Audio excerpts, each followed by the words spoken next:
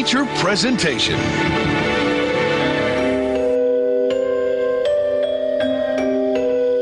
I like it spooky.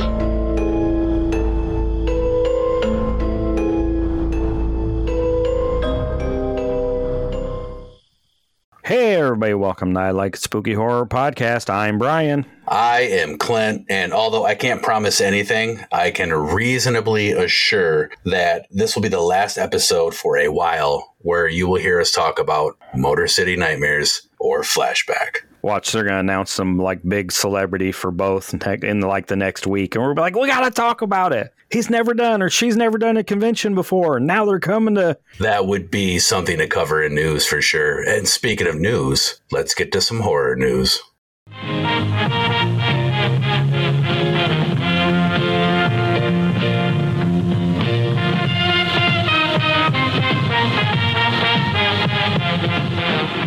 So my news this episode is about Screambox. And Screambox was at Flashback in Chicago. They had some merchandise. They were pushing some movies. In August, they got some cult classics coming to Screambox. Chopping Mall, which I love, and Magic, which I've never seen. It's been on my radar for a long time. I need to check that out. So the Screambox is making some moves. You know, they're making some, to me, I like Shudder. But I like Shudder because of Joe Bob. And I've noticed over the last couple months that Shudder used to have like a huge list every month. And it's kind of like half of what it used to be. So I don't know if they're in works getting pushed over to AMC Plus or what's going on there. But Screambox is starting to put out some great stuff. So I'm going to have to keep an eye out on them. What do you think? You almost wonder if Shudder is teaming up with AMC Plus, and you're saying that their library, their catalog is dwindling. You got to wonder if they are in a transition, if they're going to showcase more mainstream, because I mean they kind of do a little bit of everything, but a lot of stuff on Shudder. You know, they've got their Giallo block and their just obscure kind of Kino cult type block stuff. And yeah, maybe that'll all go away. They're owned by AMC Plus. AMC owns Shudder, so I wonder if they're kind of slowly, like I said, melting it in to be part of AMC Plus. Like you get AMC Plus, but you also get Shudder. I don't even know how that would work. Arrow down and it's Shudder. You click Shudder and it opens, but it's in the AMC Plus app. You know, they charge you maybe a little bit more. It'd be interesting to see what happens. I feel like we've all kind of thought for 2 or 3 years that there's too many damn streaming apps.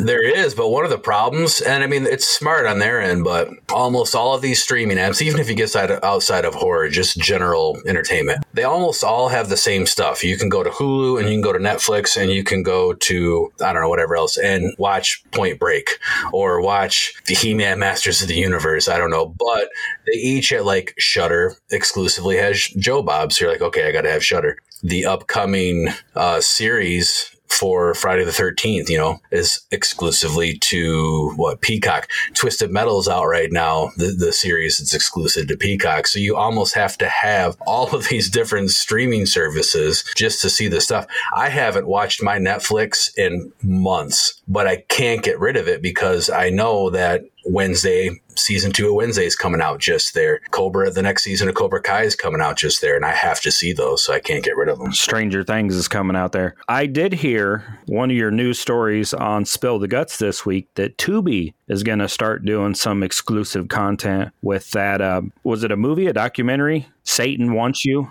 Yeah, Satan Wants You. They picked up the rights to it at a film festival, I think it was, from SXSW, I think is what it was. And yeah, they're going to exclusively be showing that. And there was another related thing they're going to exclusively be showing. And it kind of alluded to that perhaps Tubi is going to get in the market of producing their own original content. And I've heard people say Amazon Prime pays them for their movies, but Tubi and Crackle and some of the free apps pay better because they have commercials. People are starting to look at some of the free apps and say, oh, maybe this is a way to go. That, and then for indie filmmakers or people, you know, trying to learn their craft and come up, recently joined a Facebook low budget filmmaker group. And I see a lot of people discussing the submission process for putting your original work up on Prime or up to Netflix. And it sounded like Tubi was kind of the most or the easiest to access as far as the submission process. Yeah, when you've put a lot of work into something, I'm sure when you get to the end of it, you're like, okay, what's easy? Filmmaking seems like it's ridiculously hard. I've never made a movie, but, it just seems like anything that can go wrong most of the time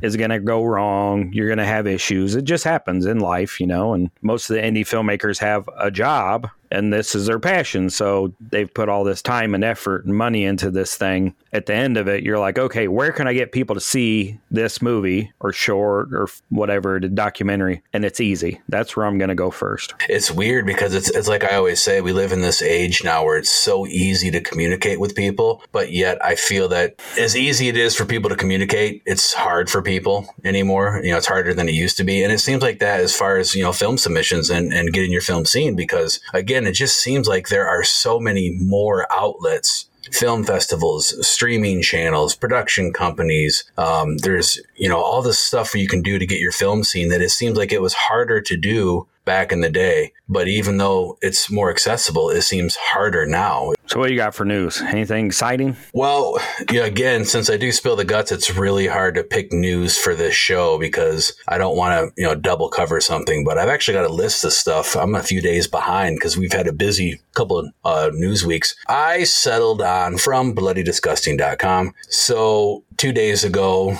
took the kids and we went and saw Talk to Me. Right before we went, I think it was on last Friday's edition of Spill the Guts. I found out that there's already a sequel planned for this, but they're also, A24 is putting out an official prop replica hand. Says here that A24 has a hit on their hands with the latest horror movie Talk to Me, which is performing well at the box office, and a sequel, yes, it's titled Talk to Me 2. That's brilliant. Is already on the way. But what about a prop replica hand? It sounds like a lot of people have been asking for this. And it says here that A24 is always quick to merchandise their hit movies in their official online shop, which is shop.a24films.com. And so soon we are going to have a prop replica of the hand from the movie.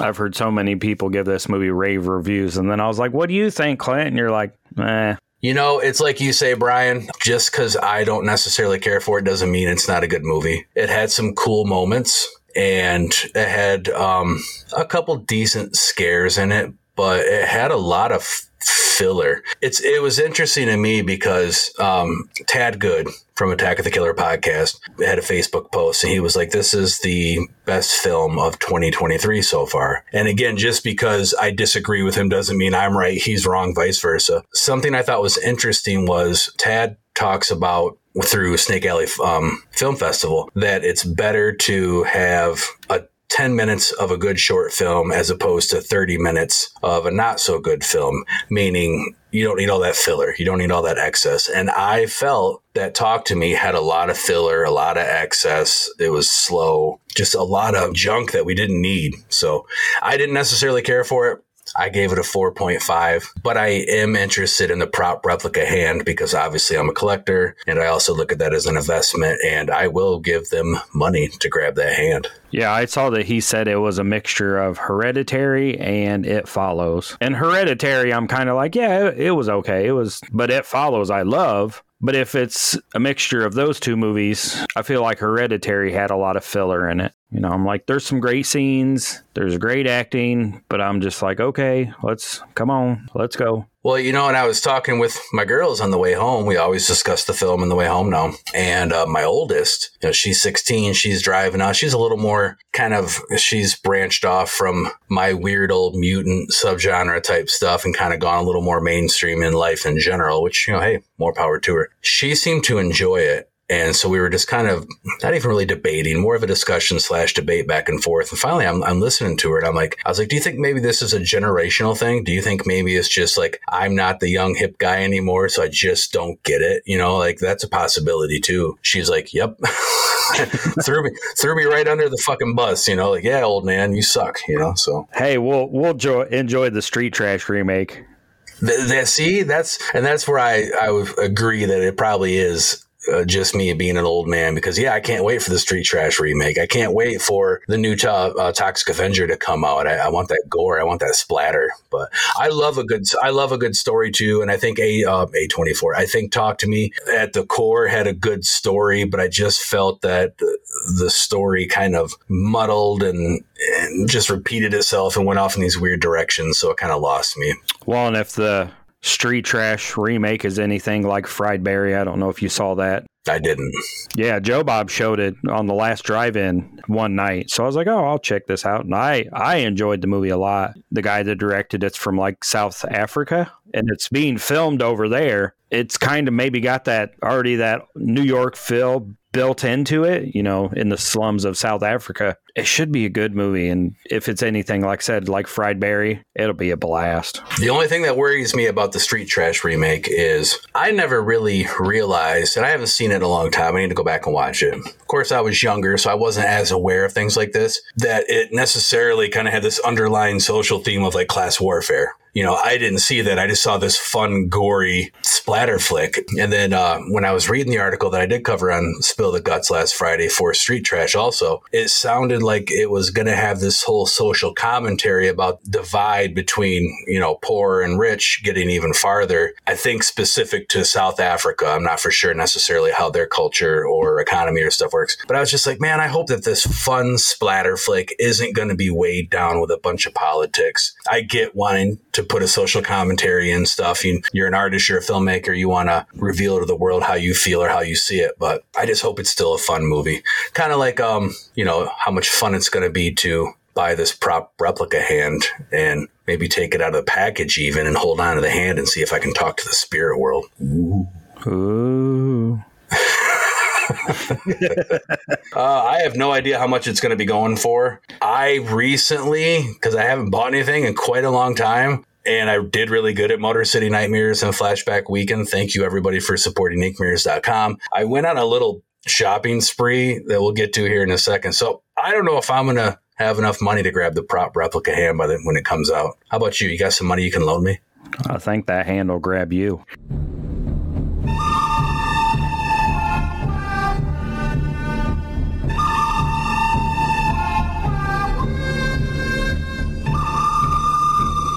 So I did pick up a couple things, not much. 5 Joe Bob autographs in Chicago. I counted. I was like, shit. But my 5 Joe Bob autographs were cheaper than 2 Dick Warlock autographs, so I'm good there. And they weren't all for me. I think you strategically planned that out. You were like, if I go over there enough, he is going to remember my name. He's just by proxy. He's going to have to. He didn't. Well, no, because he was out partying with Charles Band. Yeah, we were standing outside, kind of the gathering place. A black SUV Escalade pulls up, big, nice, fancy Uber or Lyft or whatever. And here Joe Bob gets out. He goes to walk through what are those even called? I don't even know what the hell they're called. Oscillating door. And it's censored, so it should pick up a 7 foot tall, well, he's not 7 foot tall, but, he's 6 foot something tall guy, and it's not even moving. He got stuck in there. Yeah, it's standing there, which I probably would have stood there for a minute too, but then Charles Band comes around and pushes it and it goes. But yeah, he was super nice all weekend. The lady that was working with him was, super friendly. I was in trouble because I didn't take Finley with me. My daughter, who's 5 now, would not talk to me all weekend. She talked to me on Friday, but then she seen the picture of Joe Bob and I with my gumball machine, which is one reason why I am poor. I got my gumball machine autographed and got it authenticated, and the JSA guys were like, what? I said, it's a gumball machine. You ever authenticated a gumball machine? The guy's like, my first time. She wouldn't talk to me all weekend. So I got him to record that little video, as a try to get back into the house on Sunday night when I get home. But I got his autograph 5 times, gumball machine. I got a Nintendo, I think is what it's called, a Nintendo cartridge. It's Nintendo, yep. Yeah, I got a black Nintendo cartridge of the last drive-in from our friend Josh Perlmutter at Bootleggers Fuck Toys, and then he donated 2 of those. I got those autographed and authenticated for it's a silent auction that the Halloween-a-Palooza guys are doing later in the year for Andy Wasson, our friend that passed away. And then I got a Shadow Box basket case because he showed that on the first season. I think it was like the 8th movie, and I got that autographed. But 5 autographs were $100. He was $20 if it was your own thing. I think 8x10 was $30 if he provided the picture for you. So I was like, $20. I mean, you can't beat a $20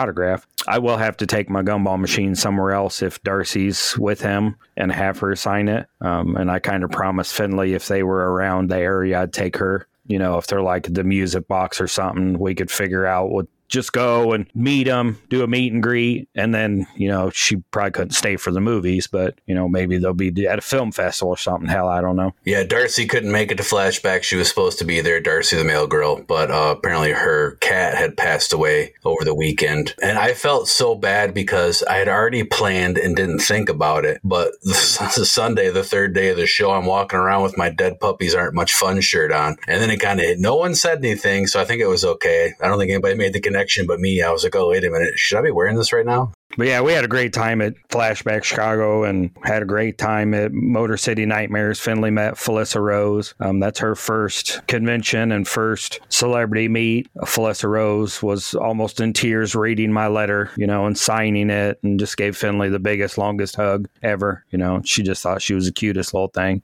When you got Joe Bob's autograph on the basket case Shadow Box, did you go up and say, you showed this on... this was the 8th movie you showed on season 1. Can you sign this? And did he look at you like, what the fuck? I think I did, because he's like, where do you want me to sign it? And he's like, where'd you get this at? And I was like, well, this guy over here makes them with his wife. And, you know, you showed this season 1, like the 8th movie. And he's like, oh, yeah.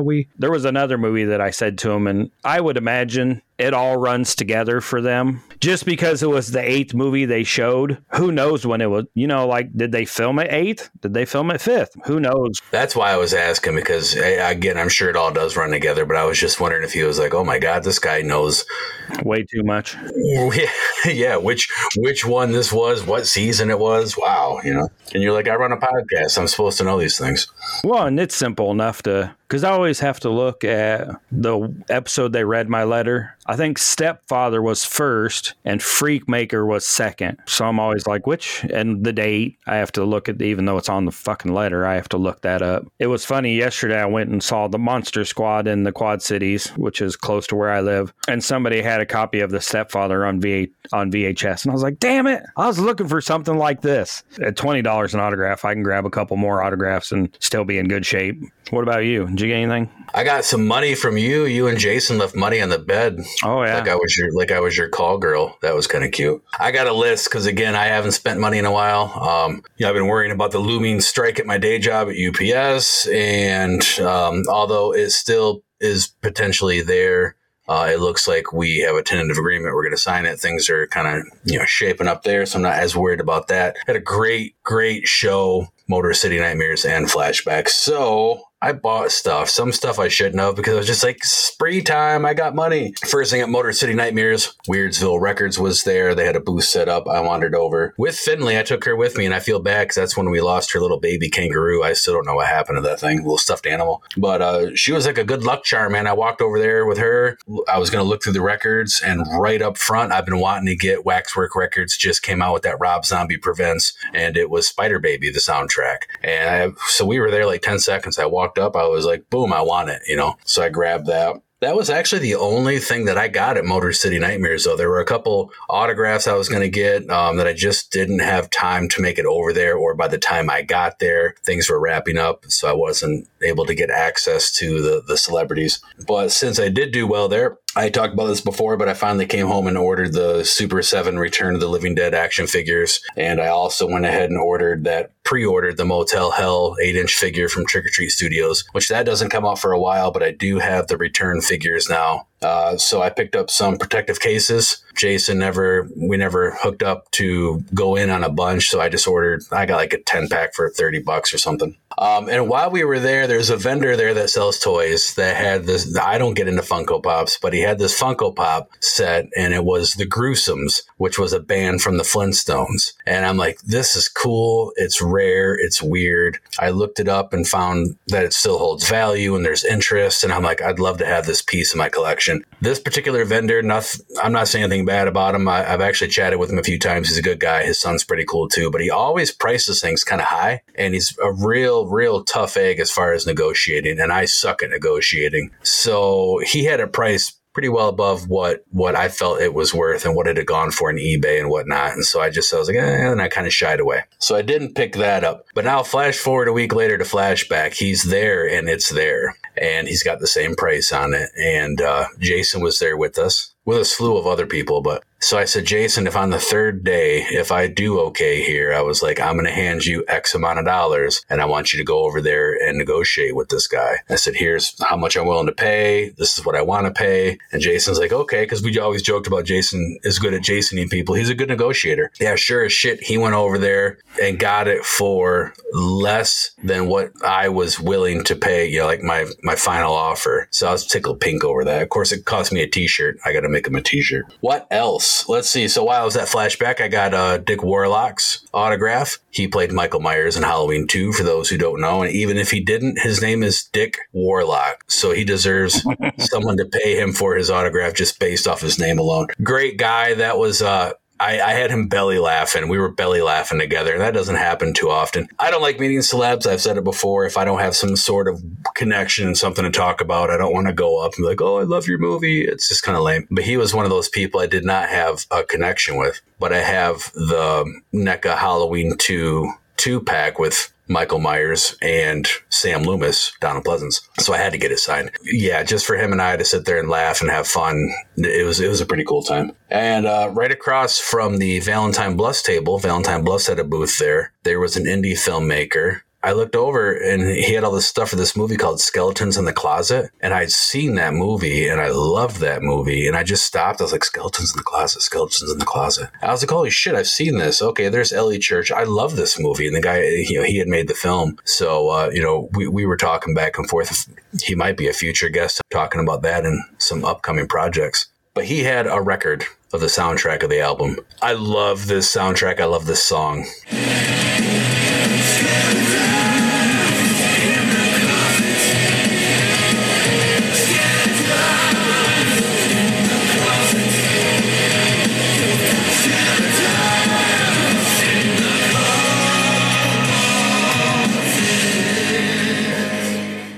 He was a great guy. Let's see. What else? There's more. Sorry. I love Ellie Church. She's beautiful. Yeah. How do you not? She's very charismatic. Yes. Sorry, I'll give you a chance to talk in a minute. We've got more stuff to cover here. I haven't done this in a while, okay? We got more. On the other side of the Valentine Bluffs table, there was this guy you saw the guy with the backpacks, and they had like the digital on the back, and he had hats with like digital, and it was like Ghostface and Art the Clown. He had these little neon signs, and it was like a round horror sticker that would go in a VHS cassette in the 80s. And, you know, it had 3 different light settings. It took batteries. Boots has one in her room that I got a long time ago of this unicorn that she still uses, but she's kind of outgrown the unicorn. I was like, oh, this is perfect. So I grabbed that for her, you know, this green, round, flashing horror sticker nightlight thing. Talking about Valentine Bluffs, they are just about wrapping up, I think, getting everybody their perks. They've had some setbacks with that, which is unfortunate. Anybody who is listening, who is waiting for a perk, hang tight. They're working hard to get that stuff out. They brought some stuff that they owed me and some stuff they owed you, Brian. So I got my Valentine Bluffs DVD, and there was a picture and you know, some other stuff. So that was pretty cool. I'm glad to see that they're just about done wrapping up their perks, you know, campaign from their Indiegogo campaign, so they can kind of move forward to the next step, not be underneath that so much. Killer Clowns from Outer Space popcorn prop replica gun. Spirit Halloween is open, folks, and that gun is there. Well, it might not be anymore because everybody's going out and buying it. A little pricey. It's $100, but it is like a full-size replica prop. This was the first time I walked into Spirit Halloween. Right off the bat, they had 2 of them. The boxes were in great shape. Boom, done. That doesn't happen too often. I had forgotten about this, but Hiya Toys released recently, I think they're only 3 3.75 inch action figures, but they're of Leatherface from the recent Texas Chainsaw Massacre that was out on Netflix, where Leatherface is kind of older now. They've got two versions, like a normal version and a bloody version. And I wanted them, but I forgot about them. And I was on Facebook the other day, saw someone had ordered both. They already got them. So I was like, oh, shit. So I hopped on and ordered the bloody version. So that's coming. Let's see. Other than that, some school clothes for the kids. My mom this year, because we were worried about the impacts of the strike, actually picked up a bulk of the clothes for the girls. So thank you, Mom, if you're listening. It was very nice. And of course, after that, I had this, fortune windfall of these two shows, and there were a few things lingering. So I picked up the rest of the stuff, and I finally got, this is dumb as shit, I finally got my hedge trimmer. I've been wanting this stupid steel hedge trimmer forever because I got bushes all over the place to maintain. They were looking like shit. It looked like I lived in an overgrown cemetery. My mom's house was a wreck, and so I finally all right. So I go get the trimmer. Got this spiffy little steel hat to go with it. You have to buy the hat extra? I did. It was like $12. It was kind of funny. Maybe people listening aren't going to want to hear this. It's kind of boring, but I walk in and I point and I go, I want that. He says, you want that? And I go, yeah. And he hands it to me and he goes, okay, how does it feel or whatever? And then he said, you sure you don't want to look at it? And I was like, no, I want this. He goes, well, you're easy to shop for. You're easy to ring up or something. And I said, I know what I want. And then he goes, well, if you get a 12 or a 6 case of oil, you get a 2-year warranty. I said, well, I need it. So I had it on there. And he just looks at me. And then I was like, you know what? I'm in the market for a hat too. And he was like, Jesus Christ, this is simple. This is all in the matter of like 2 minutes. I said, look, buddy, if you had milk and eggs here, I said, I'd only have to go to one place, so that's kind of dumb. But anyway, that's a lot. Sorry, that was a lot, but I haven't got stuff in a while, and I'm kind of excited to add to my collection and get all that stuff going. And now I am going to be poor for a while because I don't have a show for another month or so. I hear the Frankenstein curse is over. I'm so sorry. Yeah, yep. So let's see. Was that Flash? Yeah, I was at Flashback. Melissa had come over to hang out with the girls and cut Hannah's hair and help Boots make some candles because I was out of stuffed candles. So they make my stuffed candles for me. And some packages showed up. They were the tins for the candles. And then she was like, there's this other Amazon package here. And I just went, oh, that's weird. I don't know what it is. I couldn't remember ordering anything that I hadn't got yet. I think you said something, didn't you? You said something to me like you should check the mail or ask them if... Yeah, to check for an Amazon package. Brian and his family recently came and stayed at my house only for a night. We had a good time. I was a little worried because it had been a while since I had a 4-year-old in the house. But I tell you what, I love Finley to death. She was a great little 4-year-old kid. She wasn't destructive or, because again, I said a 4-year-old's a 4-year-old. They're all full of energy. You don't know what's going to happen, but she was great. I had a lot of fun. And so Brian here was gracious enough to buy me the Frankenstein accessory pack as a thank you, which again, you didn't have to. I appreciate it. But yeah, that's like my 8th, well, not my 8th, but it's the 8th attempt to get that damn thing. And it was in great shape. The box is good. There's no dents, dings, scratches. So thank you, sir. You just have to tell us to get stuff for you next time. You're like, I really want this. Will you order it for me? That way, yeah. I think I'm the one that's cursed. That or you broke the cursed. You're talking about that movie Magic you wanted to see. You worked your magic. Yeah. Well, let's try this. If that's all it takes, obviously I just listed off a bunch of shit. Some of it I needed to, some of it I wanted to. A lot of it I shouldn't have spent money on. So I'm almost kind of back into that broke poorhouse. Brian, bring a sponsor to the show. Work your magic so we can have some money. So, you want to visit a haunted house? I think I have one that should suit you. That is, if you dare follow me. Here we are at the door. Happy haunting.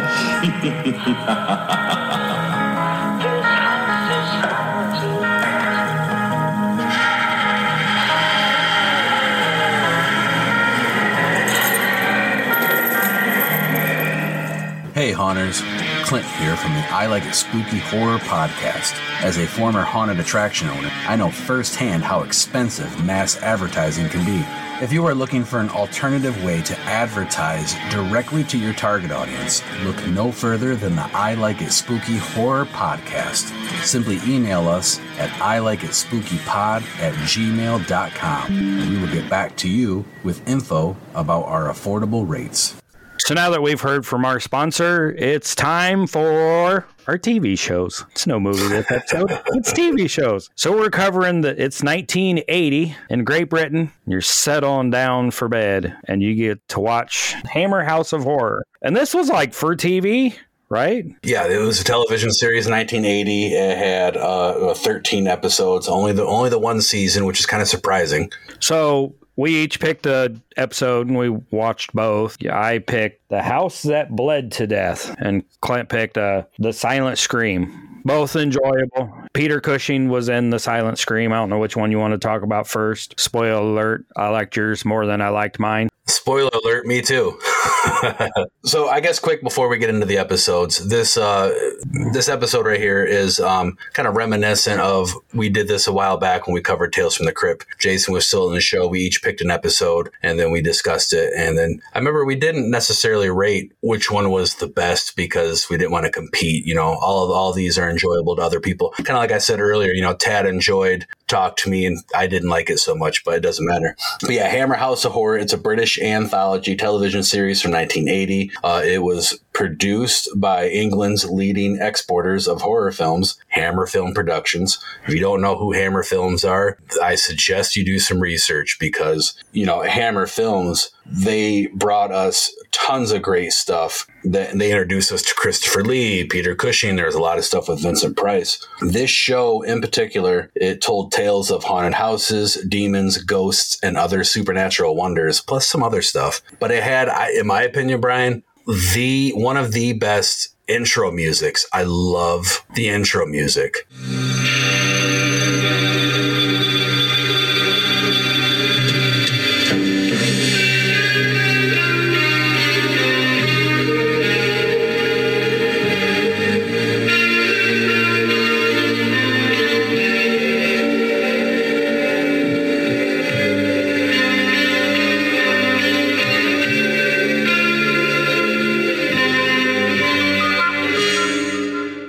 Some people are going to be like, why are you talking about Hammer House of Horror? So last month, we had a pretty decent spike in listenership from England. And I'm like, oh, that's cool. Like, let's talk about our friends on the other side of the pond and cover something that they watched growing up or enjoy now. I had fun with these. And like you said, if you don't know Hammer, you do. If you've watched any amount of horror movies, most people that have watched the genre know Monster Squad. And one of the big Easter eggs in Monster Squad is in the clubhouse. There's a vampire circus poster, you know, if you watch and where Frankenstein's looking at the mask. That's one of the well-known parts of the movie. They hand Frankenstein the mask and he looks at it and he knocks it away and touches his face and he says scary or something along those lines. In the background, there's a vampire circus, which is a beautiful poster. And that's one of the Hammer movies from 60s or 70s. I've seen that and I loved it. But you know Hammer, even if you don't think you know it.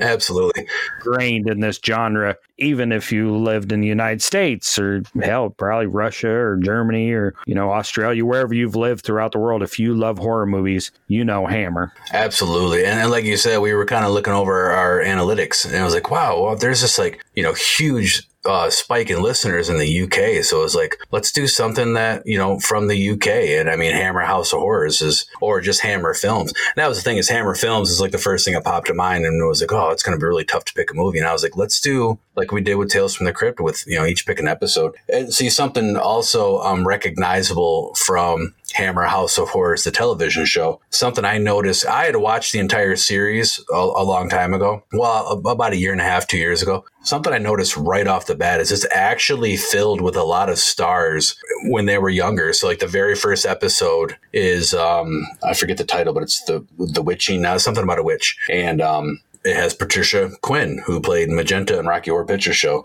The episode I chose, it's got Peter Cushing. It's got Brian Cox. Brian Cox has been in a slew of movies. Probably that first one that popped in mind. I was like, oh my God, that's the sheriff from Super Troopers. The second episode has Denholm Elliott, and he played Coleman, the butler in Trading Places. One of the episodes has Simon, I got to see how I can pronounce his name, Matt Corkindale. And I'm like, wait a minute, that's Philip Vince Roy from Jaws 3D. So there's a lot of recognizable talent in this series. Yeah, and it's really weird that it only got one season.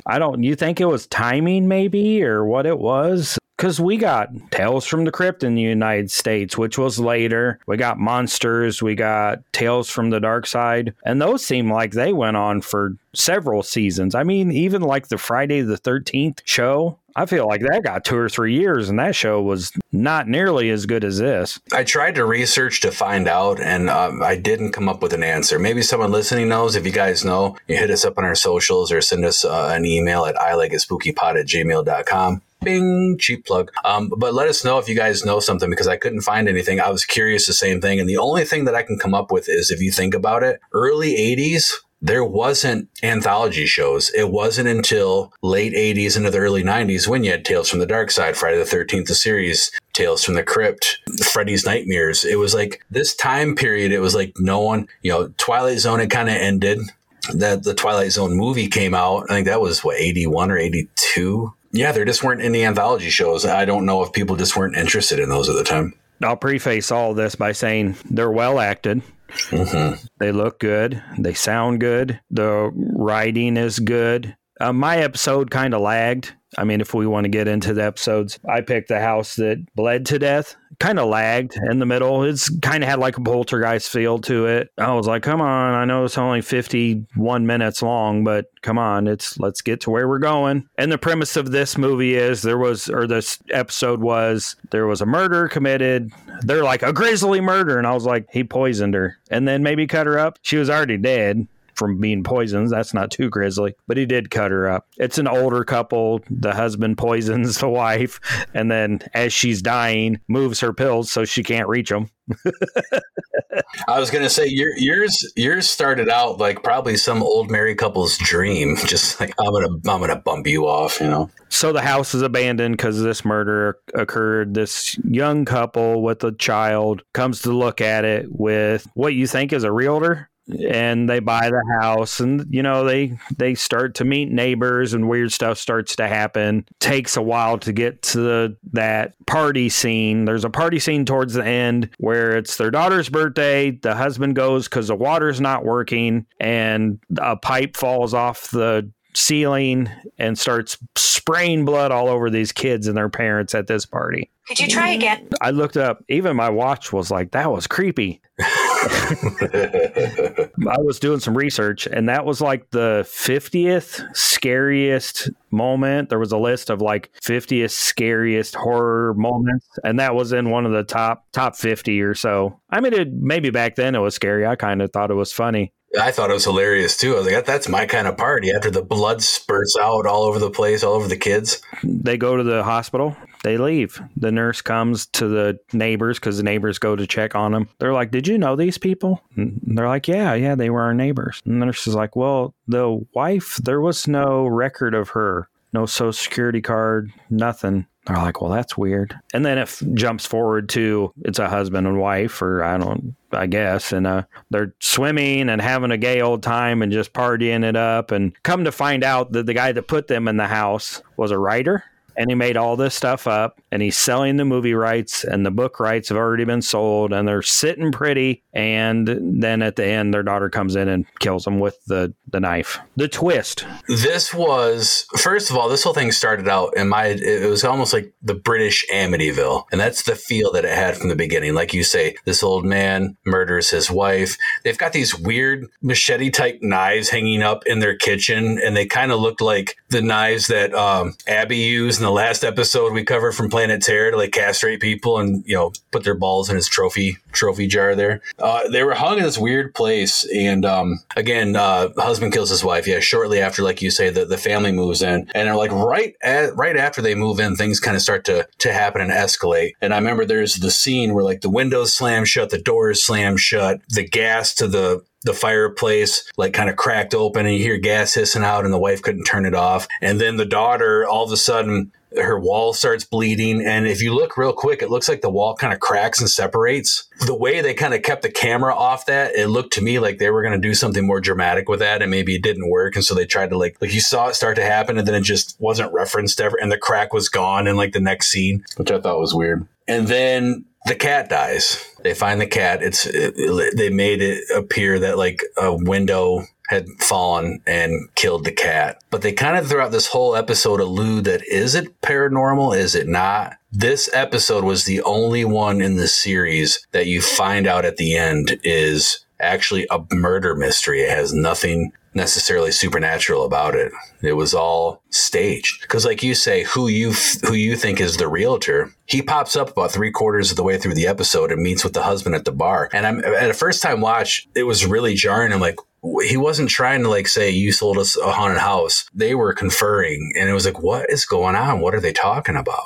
And then, yeah, you find out at the end that the person who was the realtor actually was a writer, put them in there. The husband staged a lot of these, haunting happenings, and they made the whole damn thing up so they could write a book, make a movie. And so, yeah, you fast forward, they just disappear. And again, it was really jarring at the end. All of a sudden, you're like, is this a haunting? Is it not a haunting? Why are they in a pool now? Look, their daughter's like 3 or 4 years older. Sophie was her name. Then they explain, we pulled this off, yada, yada, yada. But what I thought was probably the most confusing part was they're at the pool. The daughter's older. She's flipping through the book, and the mom and dad are in the pool, and they kind of intercut. And the mom and dad are like, well, Sophie's still having nightmares from all the stuff that happened. He's like, it's okay. She's a kid. She'll grow out of it, yada, yada, yada. And she's flipping through the book, the daughter, who's older now, and she comes to a picture of the cat. She loved that cat.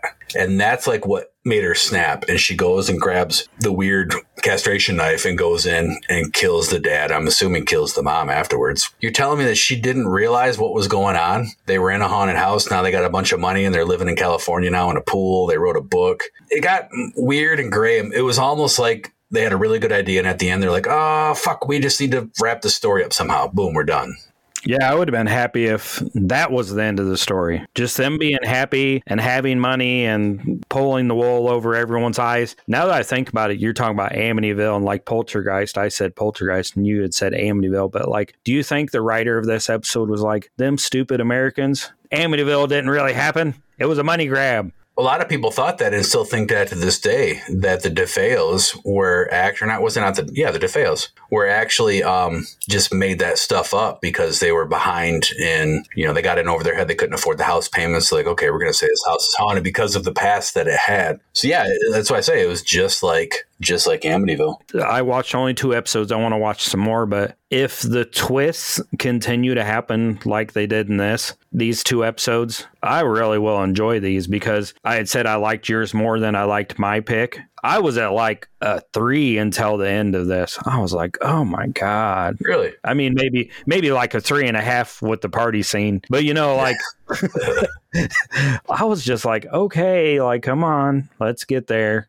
Even that party scene, though, they show the kids all sitting around. These are 8-year-old kids or so sitting around this table eating birthday cake and stuff. That scene before it was just so extended. It's like, how long can I watch this little girl eat cake? How long can I watch this little boy drink milk? And it's just, you knew what was going to happen. You hear the pipe above them, like, air's blowing through it. You see it separate. They're just staring at the pipe. Then all of a sudden they get blasted with blood.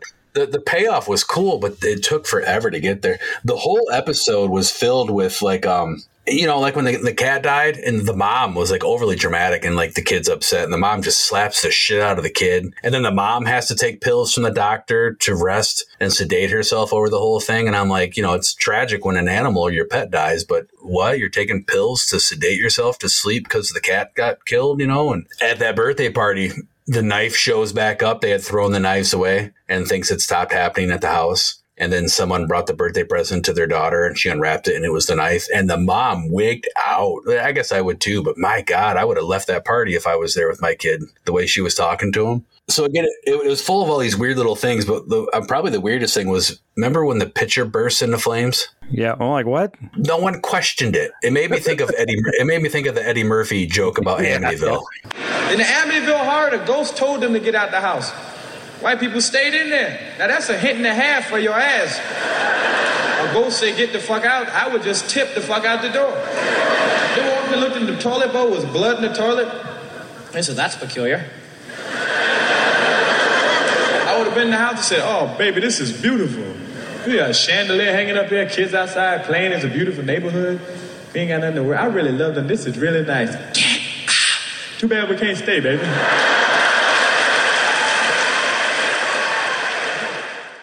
Mr. Powers, the realtor. This doesn't have anything to do with this story, but I found out that he also played a commander in The Empire Strikes Back. Star Wars, The Empire Strikes Back. He's one of the guys that Vader chokes out, which I thought was kind of interesting. He was weird. The whole thing was odd. Sophie, speaking of Sophie, was in Return to Oz. She played the Princess Ozma, or Ozma, I'm guessing is probably what it is. I had said something earlier about it being on TV because I was like, the lady was naked. You could see her boobs. Yeah, the side boob. Yep. Yeah, I was like, they can put that on TV in England? And it's not going to be on TV here, not like on ABC. You will notice if you sit down and go through this all 13 episodes that there's quite a bit of nudity. So I guess it was allowed over there or whatever.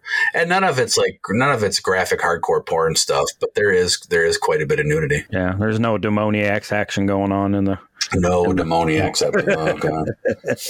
Look, I started the episode and said we're done talking about nightmares of flashbacks. Demoniacs apparently is going to haunt us until the day we die. But forever. Yeah. Bottom line, though, Brian, leave it to you out of all 13 episodes to pick the most A24 fucking episode out of all the episodes. I just thought it sounded interesting. I was like, oh, I'll pick this one. Make an A24 film, let's do a Mad Lib, give me a genre. Art. Okay, and another? Indie drama. All right, give me a time period. 1700s. Give me an animal we're going to make scary. Cow. All right, what's fucked up about the farm? It's haunted by ghosts. And the ending isn't so much an ending, but a metaphor. All right, the next A24 film, the trailer's going to make it look like a nail-biting horror film when in actuality is a slow-paced indie drama about a 1700s farmer being haunted by the ghost of his wife. The ghost tells him if he kills all of his crops and the animals, it'll bring her back. He gets down to his last animal, which is a scary, deformed cow that looks at him, and he looks back and then cries directly into camera until the credits roll. The whole theater's going to be like, what the fuck just happened? Like, was that the movie? The acting and the cinematography were incredible, but what was that ending, a metaphor? They're going to go home and read an article explaining that the ghost was not his wife, but a manifestation of his depression and grief, and the cow was a reflection of himself and how much he's changed. And then those people can pretend they knew that the whole time and look smart in front of their friends. We're going to win an Independent Spirit Award and make a somewhat decent amount of fucking money. I guess first off, before I say that, I want to say that I enjoy every episode, all 13 episodes in Hammer House of Horrors. Some I enjoy more than others. There's some that are kind of flat and kind of weird. But actually, my top three are the one that I chose, Silent Scream. It's my most favorite. Patricia Quinn's episode, which is Witching Time. That's like my second favorite. I love that episode. That was the first one I saw. That's what hooked me into this series. And actually Brian's episode, which I agree is kind of subpar to those two. Out of all of them, I think those are my top three from this series. And how do you not choose Brian's episode with the title of The House That Bled to Death? You have to watch it. Well, my episode is Silent Scream. And if you look on the Internet Movie Database, it's actually the highest rated episode in this series. It stars Peter Cushing, stars Brian Cox. And this was the last time that Peter Cushing worked for Hammer. And I thought, that's cool. Better to burn out than to fade away. He burned out with Hammer Films because his performance in this is astounding. And then he exits stage right. They do not make actors or actresses like Peter Cushing anymore. They just don't. I mean, there's not people like this anymore. And maybe there is. We're not lucky enough for them to make it to big films and be on the screen all the time. Maybe they're doing plays in New York or Chicago or LA or hell, Seattle, Washington, and they never make it there. But yeah, there's not people like this that I'm seeing when I go see anything on the screen in a theater. They're just not there. I mean, they don't make them like this. No, they don't. So a quick synopsis to Silent Scream. Brian Cox, who plays Chuck, he is released from prison after time was added to his sentence for trying to escape, which is kind of an important element in the story. He returns home to his wife. Shortly after, he accepts a job at a pet store ran by Peter Cushing, who visited Chuck while he was in prison. They didn't know each other. Peter Cushing's character kind of had this like outreach type humanitarian type persona, and he would go to prisons and visit with people and talk with people. And we find out why later. It's a little more nefarious than what it seems like at first. Let's see. You find out that Peter Cushing is conditioning. He owns a pet store, but kind of in this back basement room, he's running these experiments to condition wild animals to not leave their open cages. And when I say wild animals, I mean, he's got like a panther, he's got a tiger, there's a lion, there's just kind of these animals that you go see at the zoo that you can't get at a pet store because they would kill you. As the story unfolds, Brian Cox attempts to steal from Peter Cushing's safe, and he becomes Peter Cushing's next experiment. When you find out that they had some dialogue about Peter Cushing's character being held captive, you come to find out that he wasn't held captive. He was holding people captive. So he was a Nazi, I gather. That was a cool twist. Yeah, because Brian Cox, he tells Peter Cushing, he's like, yeah, because he's like, why did you try to escape? You only had a little bit longer to get out. And Brian Cox is like, I just can't be caged. I just kind of lose myself. Brian says, when I was a child, he said, when I was punished, he said they would lock me in a closet. And then, yeah, Peter Cushing goes, I know how you feel. I was a prisoner in a concentration camp. And then as things unfold, and like you say, when Brian Cox's character Chuck tries to open the safe, the floor opens up. He gets dropped in this enclosed cage, and Peter Cushing comes over and he's leaning over the edge talking to him. And then the way they lit his face from underneath, as all of a sudden now he's the evil villain unveiling his plan. He's like, I wasn't a prisoner. He goes, I was a Nazi doctor. And he said, I was also a study of human behavior. There was some weird parts, like Brian Cox in bed with his wife, and she's like, what are we going to do tonight, or something along those lines. And he's like, oh, what'd you have in mind? Hell, you've been in prison for a couple years. What do you think she has in mind? Well, that's what I thought was interesting was, she lives in this it's secluded, but it's not. There's a highway right there, but it is still secluded and set way back. And then, of course, there's just nonstop highway noise. And I remember is right off the bat, right after Chuck gets home from prison, he says to his wife, he says, you're so secluded here, you could die here. No one would even know it. That was like the first spoken line in the movie. And I'm like, again, there's this foreshadowing just smacking you in the face. It's very foreboding about what's actually going to happen. But well, and probably the weirdest part of this whole episode was he's missing. He's been captured. Brian Cox's character has been captured. The wife goes to the police. They kind of blow her off. And then she sees his jacket. She knows he's there. Then at some point, she goes and was like, I found him. He was partying with friends. Then the police officer, the detective, for some reason goes. He sees the jacket, but then he never goes back. That was probably the part of the episode I enjoyed the least was I don't understand. I know that Chuck's wife, he was like, don't go tell the cops because they'll send me back to prison, which I thought was kind of odd because here he is captured. I'm sure he could say whatever he wanted to say. Peter Cushing's, atrocities would overweigh him trying to get into his safe, even if they could prove it. But she couldn't get him out, goes back to the police and doesn't say anything. Like the scene almost was pointless.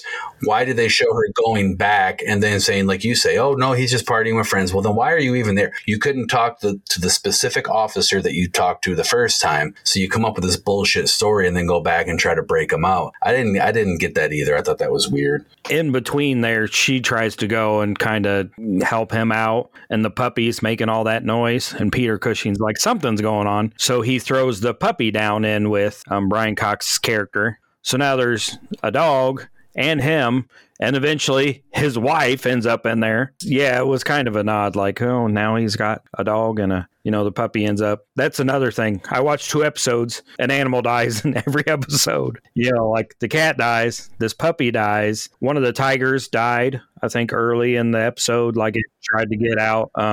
So I was like, man, they don't care about their side boobs or their animals in Britain. They're just like, they didn't really die. But I mean, like a lot of people in this country are like, oh, you killed an animal in your movie? I'm not watching it. It does. Especially with the puppy, it kind of adds this layer, especially how they did the puppy dirty. Oh yeah. Yeah. Especially, it adds like a level of brutality to it. But at a first watch, I was like, why did the tiger die in the beginning? So these cages are open, but there's these invisible electrical force fields that Peter Cushing has installed. He's conditioning them through Pavlov's theory, almost through bells and buzzards, when they can go in and out of the cages to get food and not get zapped and die. In the very beginning, the tiger decides, fuck it, I'm going to go through the thing, and gets zapped and dies instantly. But then after Brian Cox gets out of prison and then goes there, and Peter Cushing is showing him this experiment. Brian Cox puts his hand up to the thing and gets zapped. And I'm like, wait a minute, that just killed like a full-size tiger, but it just zapped your hand? That's kind of weird. At the end of the movie, and especially now with a second watch, that scene where Peter Cushing, the puppy you're talking about, was making noise, so Peter Cushing come down to investigate. He knew she was there. He knew everything. He orchestrated absolutely everything. When he kind of like holds the keys up, you know, because he goes and unlocks the door and looks outside, then he like holds the keys up and drops them in the drawer. He did that to show her. He wanted her to escape. Everything that happened, he did. He knew about. He said you just have to have the right bait to catch whatever you're trying to trap. The twist on both of these, I'm just like, God, if the rest of these have these kind of twists, it'll be worth sitting through 51 minutes to get to the end. The writing on these at the end, I was like, what? So towards the end, Peter Cushing, the Panther, gets out. Brian Cox and his wife escape. The puppies passed, died. And they get out. And the Panther gets out, and Peter Cushing's character falls in. So they go home, like they're in the kitchen, right? And the door closes, and you see on the back of the door is some kind of electronic thing. Now they're stuck in their own house. And I was like, why don't you just throw a chair at the window and break it? I mean, maybe you still couldn't get out, but maybe you could scream loud enough for people to hear you. Well, they tried. They threw a chair not at the window, but they were like testing things out, and they threw it up at the ceiling. So I think everything was, they led you to believe that everything was electrified. And obviously the filmmakers, you couldn't, because it would have broke the window in reality, because of course in reality it wasn't electrified. But yeah, there's a quick scene after Peter Cushing pushes the wife down into the cage back at the pet shop, where you see him drive to their house and then drive back. You don't see it. You just see him drive there and drive back. And actually, you don't even know it's him. No, you do see him pull out. And you're like, what the hell is he doing? And he was setting it up for a cage. And again, he orchestrated the whole damn thing. After that puppy got fried, he let them escape. He made them think that it was their choice, that they figured out the system. He orchestrated. He's like a politician. He knew exactly what he was doing. You don't get enough information when you see him go to their house on what he's doing. So I almost was like, is he going to like make it look like they went missing or they left, or you know what I mean? Like, what's he doing? But yeah, he was going to set up the house so that they'd be stuck there forever.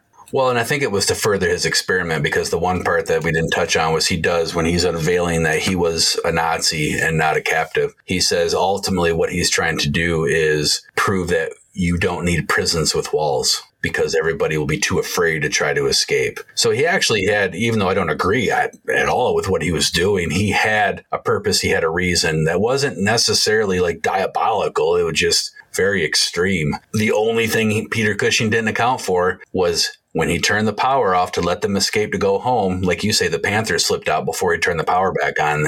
He didn't account for that. So the ending of this, I thought was the most, it was the coolest shit, because you see Chuck and his wife freaking out in their now entombed house that no one's ever going to know that they're there. And you see Peter Cushing, who is now trapped in his cage that no one's ever going to know that he's there. And they're just both screaming and freaking out and just screaming for help. And that's how the episode ends. It was just so well done. One thing you got to think about is, are Chuck and his wife going to be discovered? Because he did just get out of prison. I don't know how it works in Britain, but I'm assuming he's got parole officer. He's got visits to check in. So it seems that sooner or later, someone is going to go to that house. I'm sure he had to register the address where he was going to live, and they're going to, discover what's going on and break him out. Now, Peter Cushing, on the other hand, he's done for. Is the power company going to turn off their power because they didn't pay the bill? And they could leave. That's the other thing. Can you imagine, right? Can you imagine how expensive Peter Cushing's power bill is? Oh my God. I unplug my washer and dryer when I'm not using it to save money. This guy's like got 10,000 volts running through the place, And he's only selling one goldfish a week. Must be an expensive goldfish. Shit. That was funny. I can't remember who it was in the movie, but it's like, how do you sell enough stuff to keep a pet store open nowadays? I was like, that's a good question. You were talking about the prison with no walls. I was like, oh, so this is the precursor to the Running Man, where they put the things on them, and if they get too far, their head explodes. It's funny you bring that up. I love that movie, and I thought about covering that one of these times, because that's horror but not horror, and it was written by Stephen King as Richard Bachman. Oh yeah, I love that movie. That's my favorite Schwarzenegger movie by far. almost as good as Hammer House of Horror. I like Running Man better probably, but there's only one Running Man and there's 13 episodes of this. So you could watch this for, the next 13 weeks and you'd be ready for Halloween, an episode a week. Isn't TerraVision doing something with 13 weeks of Halloween? Yeah, tons of releases, tons. Like every week, new Blu-rays, box sets, cassettes, VHS tapes, records. I'm just like, that's the only bad thing. I was talking to our buddy Justin Beam, and I was like, that's the only bad thing about being a subscriber is when I run into TerraVision out and about, what am I going to buy? I'm already subscribed. I get everything they put out. Well, yeah, I guess that's good and bad, because if it wasn't for people like you supporting them like that, they wouldn't be able to be out and about to offer things to people who haven't heard from them yet. But yeah, I wanted to cover that. I came across an article about their 13 weeks of Halloween, but it was a super long article, and Spill the Guts is condensed in 10 minutes or less type thing. So I was like, sometimes I'll come across stuff like that and kind of summarize it, but I was like, this is a lot of freaking material. I can't summarize this and leave something important out. So they actually did a live stream on YouTube 3 weeks ago, maybe. Hell, I don't know. These weeks are all running together with all these conventions and trips and stuff. But I stayed up until 1:30 in the morning watching their live stream just to see what all they were putting out. And the one thing that made me happy was they're doing Gator Bait and Gator Bait 2. So I was like, I love Gator Bait. I love that movie. I'll watch that. Yeah. TerraVision, 13 weeks of Halloween. Hammer House of Horror, 13 episodes. We only discussed 2 of them. Let's rate them. What do you think? How would you rate your episode, Brian? So the house that bled to death, like I said, kind of slow in the middle. The payoff on all of these so far is great. I gave it a 6.5 dead cats out of 10. I'm right there with you. I did 6 spoonfuls of poison out of 10. In my opinion, this is probably the most Americana out of all the 13 episodes. It's got a great title. There's no way you can't watch this just based off the title alone. It's a decent watch. I feel the story leaves a few loose ends, and it almost seems like there was the ending was kind of rushed to button it up and end the episode. So again, I didn't hate it. I was happy to watch it again, and I would watch it again. And it's again my top 3 out of all 13 episodes, but it is my least favorite of those top 3. So now my episode, Silent Scream, the highest rated, as according to the Internet Movie Database, Hammer House of Horror television show. I gave it 9 volts out of 10. It was well written. The story and the dialogue, they kind of unfold like a chess match. I can't say enough good things. The only reason it's not a 10 out of 10 is because there was a couple what the fucks. Why didn't she say something to the cops? And then again, at the end, I loved what they did. They're both trapped in the house and Peter Cushing's trapped in his cage. But that was the first thing I thought about. I was like, oh, the PO officer's going to come save him. Everything will be fine. Yeah, I gave this one a 8.5 caged animals out of 10. I don't know why I did halves this episode. I'm just like, I feel like halves. 8.5. Yeah, this one, I enjoyed this one. And it's got Peter Cushing. I mean, how could you go wrong with him in anything? I would like to know the story behind why this was the last time he worked with Hammer. When I came across that fact, it was just a statement. There was nothing alluding to good, bad, indifferent, or whatever. It just said this was the last time he worked with Hammer. And I'm curious why. And then I'm like, did Peter Cushing do anything after 1980? You think about it, 1980 is actually pretty modern. And Cushing and Hammer's heyday was the 60s and 70s and kind of started to peter off into the 80s. Well, and he was older by this time. So, I mean, maybe he just was like, no, I'm done. Well, now that we've talked about Hammer House of Horrors, let's take a trip back over to this side of the pond and check in with our guys at the PFPN.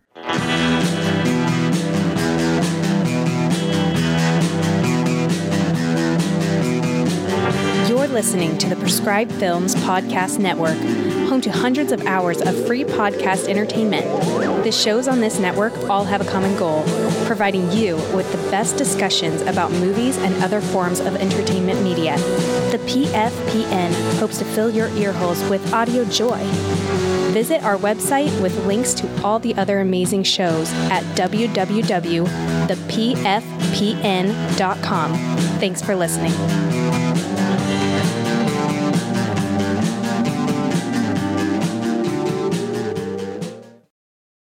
So now that we've heard from our podcast network, it's time for a little This Day in Horror History.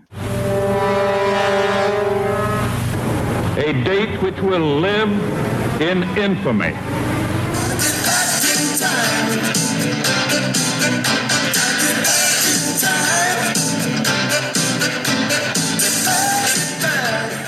So this episode drops August 20th, and then our next one drops September 3rd. So we get a nice 2 weeks of pretty good horror history. So on August 22nd, 1986, Night of the Creeps was released. Seen that a time or two. That's in my top 10. We could just end the conversation right here because it doesn't get much better than that. Texas Chainsaw Massacre 2 was also released that day. That would be a fun double feature. That would be a fun double feature. To watch Night of the Creeps and then watch Night of the Creeps. Fantastic. What? You don't like Texas Chainsaw Massacre 2? No, I do.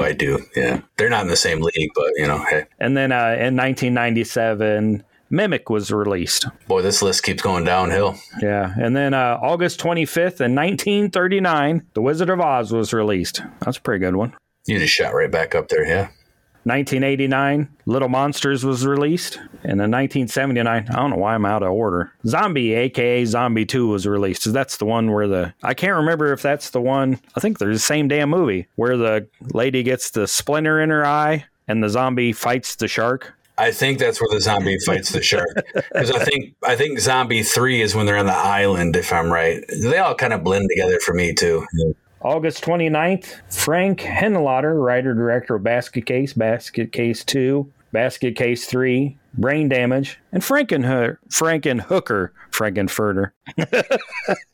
is born. I don't know what year, doesn't matter. And then August 31st, in 1983, we get Microwave Massacre and Chud. That'd be another fun one. Have you seen Microwave Massacre? I've watched 3/4 of it. I turned it off not because I wanted to. I remember I was like, I had some time, like right before it was time for me to cook dinner, like one school night or something. And I was like, all right, I'm going to sit down for a half hour, 45 minutes. And I was like, I'm going to watch this movie. And then I remember I had to turn it off to go like make dinner, do something. And I never went back for whatever reason. I liked it. I mean, it was boring and cheesy, but I liked it. Well, I mean, how can you go wrong with Frosty the Snowman playing the main character?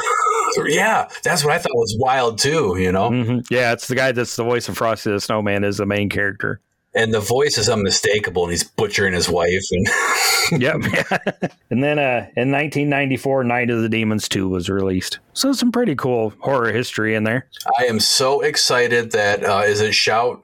So Shout Studios is getting ready to release Night of the Demons 1, 2, and 3 on Blu-ray, because obviously Night of the Demons is like one of my top 10 all-time favorites. 2 was a solid movie. 3, I have never been able to see. And yeah, I could get online and go on eBay and order a DVD or whatever. I just haven't. I tried to watch it on YouTube and I couldn't find a watchable watch. I tried. It was just garbage. The quality was garbage. So I'm excited because I'll grab this so I can finally see part 3, which I know is like the worst in the series. Might lead you to some new toys. I've got some that I still got to get signed by the cast. And yeah, Frankenfurter was not a Frankenhooker because he didn't pay for sex. No, he just built his own people. Or he didn't get paid for sex. Hey, I guess it's a good thing. I'm not for sure how that all works. So there's one that you left out that just showed up before we started recording today from Rue Morgue. And it says, I kick ass for the Lord. On this day in horror history, Dead Alive was seen for the very first time in New Zealand in 1992. It's fun. I love that movie. Oh, it's classic. So now that we've talked about horror history, what's going on? I don't know. We found out what was going on back then, and what the fuck is going on right now?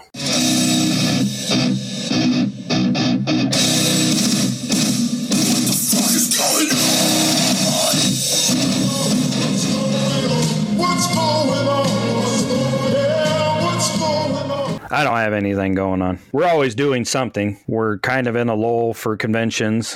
Don't have a show for another month.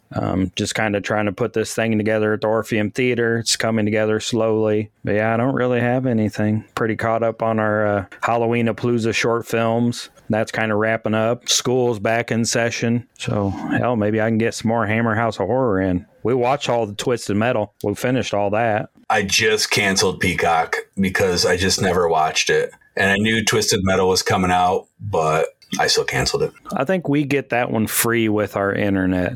One thing I need to do, one thing I do have going on is I got this movie. The director reached out to me on Twitter, and it's from VIP Co. It's called Death Metal. I told him I'd watch it, and I'd talk about it on the show. It sounds more up your alley because it's like death metal. A death metal band is on its last leg, about to be dropped by their label. So they hire some Norwegian black metal scene band. Yeah, and it sounds like they are cursed and lots of death metal. But I told him I'd check it out, and he sent me a copy and said thank you, and put a little rock on thing on the front. He sent it to the wrong co-host. I might appreciate that better. You got my interest. I'm curious to see it. Michael Kukak looks like is how you pronounce his last name. But yeah, I'm going to watch it. And then the next time I see you, I'll pass it on to you so you can check it out. Looks interesting. I mean, it's some death metal and some demons and probably some blood and guts. Right up my alley. That's what I need to do. I need to watch that movie because I told him I would, and I'd let him know what I thought of it. One of the perks of having being part of a horror movie podcast is every so often you get a free movie passed your way, or you'll get to see the Christine car because you're friends working with those people, or you'll just get to hang out with Chuck Ryan, or get your picture with Art the Clown, Brent Edgett. It's a great time to be alive with all these new movies and stuff coming out too. Yeah, I grabbed a free flick. I forgot to mention that from Flashback. James Azrael, he runs I can't think of the name of it right now. It's not in front of me, but he has the movie props and stuff that he takes to different conventions. He's based out of Chicago. Well, he was years ago, Ari Lehman, who played Jason Voorhees when he jumped out of the lake. He's got a band now, First Jason. I don't know if anybody's heard that. He travels around, does a lot. And back in 2014, he came to my haunted house, the Corpse Barn, and shot a music video. And there was just a ton of people from all over the world that showed up to be in this thing, which I was amazed. And James Azrael was one of them. I haven't really talked to him since, but I saw him there. And I walk out to have a cigarette at Flashback, and he's out there having a smoke. And right when I walked out, he threw his movie up in the air behind him, and it almost hit me in the head. I was like, Jesus Christ, James. And he kind of looks at me how does this guy know my name? And I went over and I said, hey, you probably don't remember me. I'm Clint. Or no, I said, I didn't say my name. I said, you probably don't remember me. We did a music video for Ari Lehman back in my haunted house in 2014. And he looks at me and he goes, Clint. And I was like, oh my God, this guy remembers who the fuck I am, So he had movies he was giving out for free. So I grabbed one. I'm going to check out his film, see what that's all about. The Horror and Sci-Fi Prop Preservation Association.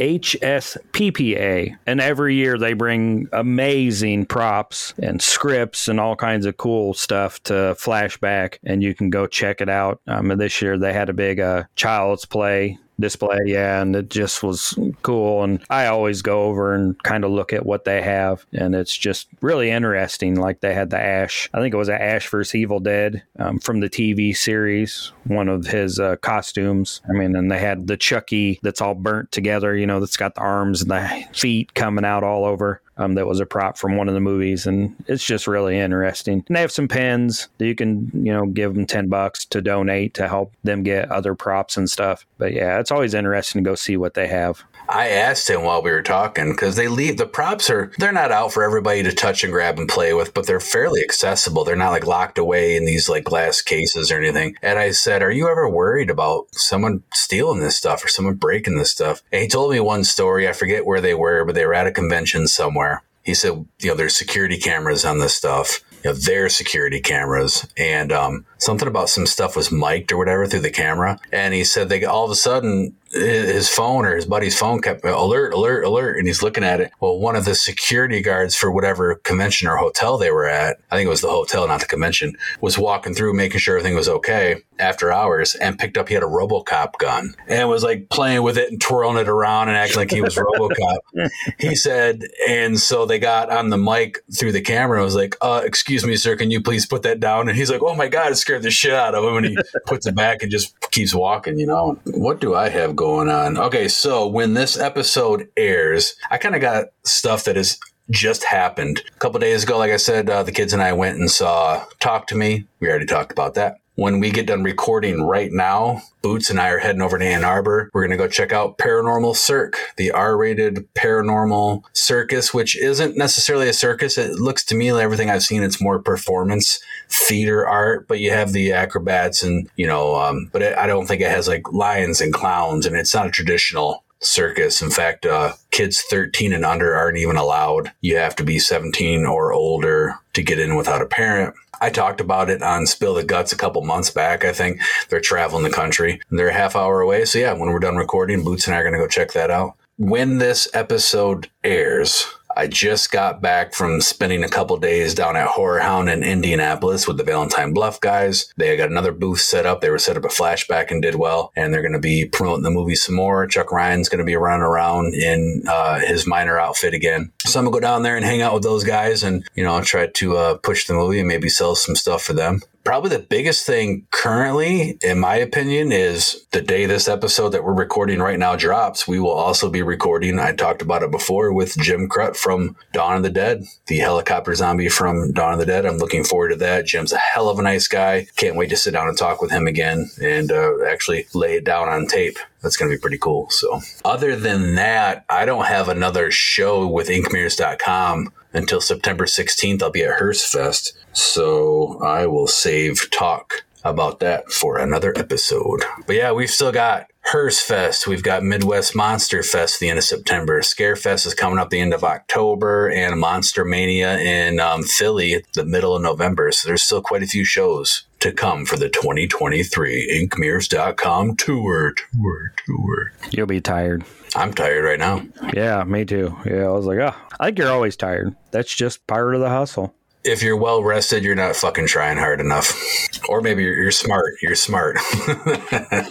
I'm just sleeping in. Well, now that we've talked news, reviews, collectibles, what we're up to, horror history, the PFPN made a trip across the pond to visit our friends in England and discuss some Hammer horror. Don't forget to check out the I Like Spooky Horror podcast, wherever you get your podcasts, and on every damn social media you could think of. Is there anything new that has come out in the last week that we're not on? No, but I recently started communicating under the name of the podcast using smoke signals. I go out in the backyard. I got a response. I don't know if it was alien life forms or what, but that's all stupid. Brian's right. We are available on just about every single mainstream social media platform. You can connect with us all there. Maybe you would like go and build like those things in the Lord of the Rings where you like light one and then the next town over has to light theirs and it just keeps going. I don't have time for that shit. No. So yeah, check out the I Like a Spooky Horror podcast. Send us a message and take care. Bye-bye. And make sure to also check in every Monday, Wednesday, and Friday. Listen into the news on Spill the Guts. Don't forget the first Tuesday and Thursday of each month, you can listen to Brian's going to be taking over the helms of running Appendages, where we talk about streaming free horror movies, streaming on the Crackle and Redbox apps. And make sure to tune into the next feature episode. Like I just said, we're going to be interviewing Jim Crut. And check out Hammer House of Horror. There's 11 other episodes we didn't even discuss that I'm sure you're going to enjoy at least one of them. Till next time.